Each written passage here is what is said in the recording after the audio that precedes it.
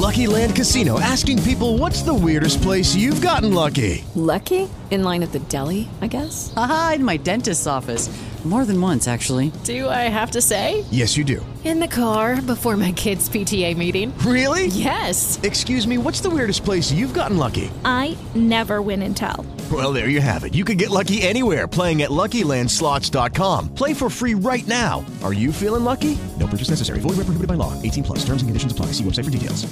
Ah, the smell of popcorn is even sweeter when the tickets are only $3. The last time they were this cheap was 1983. Wow. That's 40 years ago. Cindy came with her friend Janice and didn't even care which movie she was seeing. She called me and she said, you want to go to the movies for $3? I said, sure, let's go. They were seeing Bullet Train with, who's that guy? Cutie Pie there.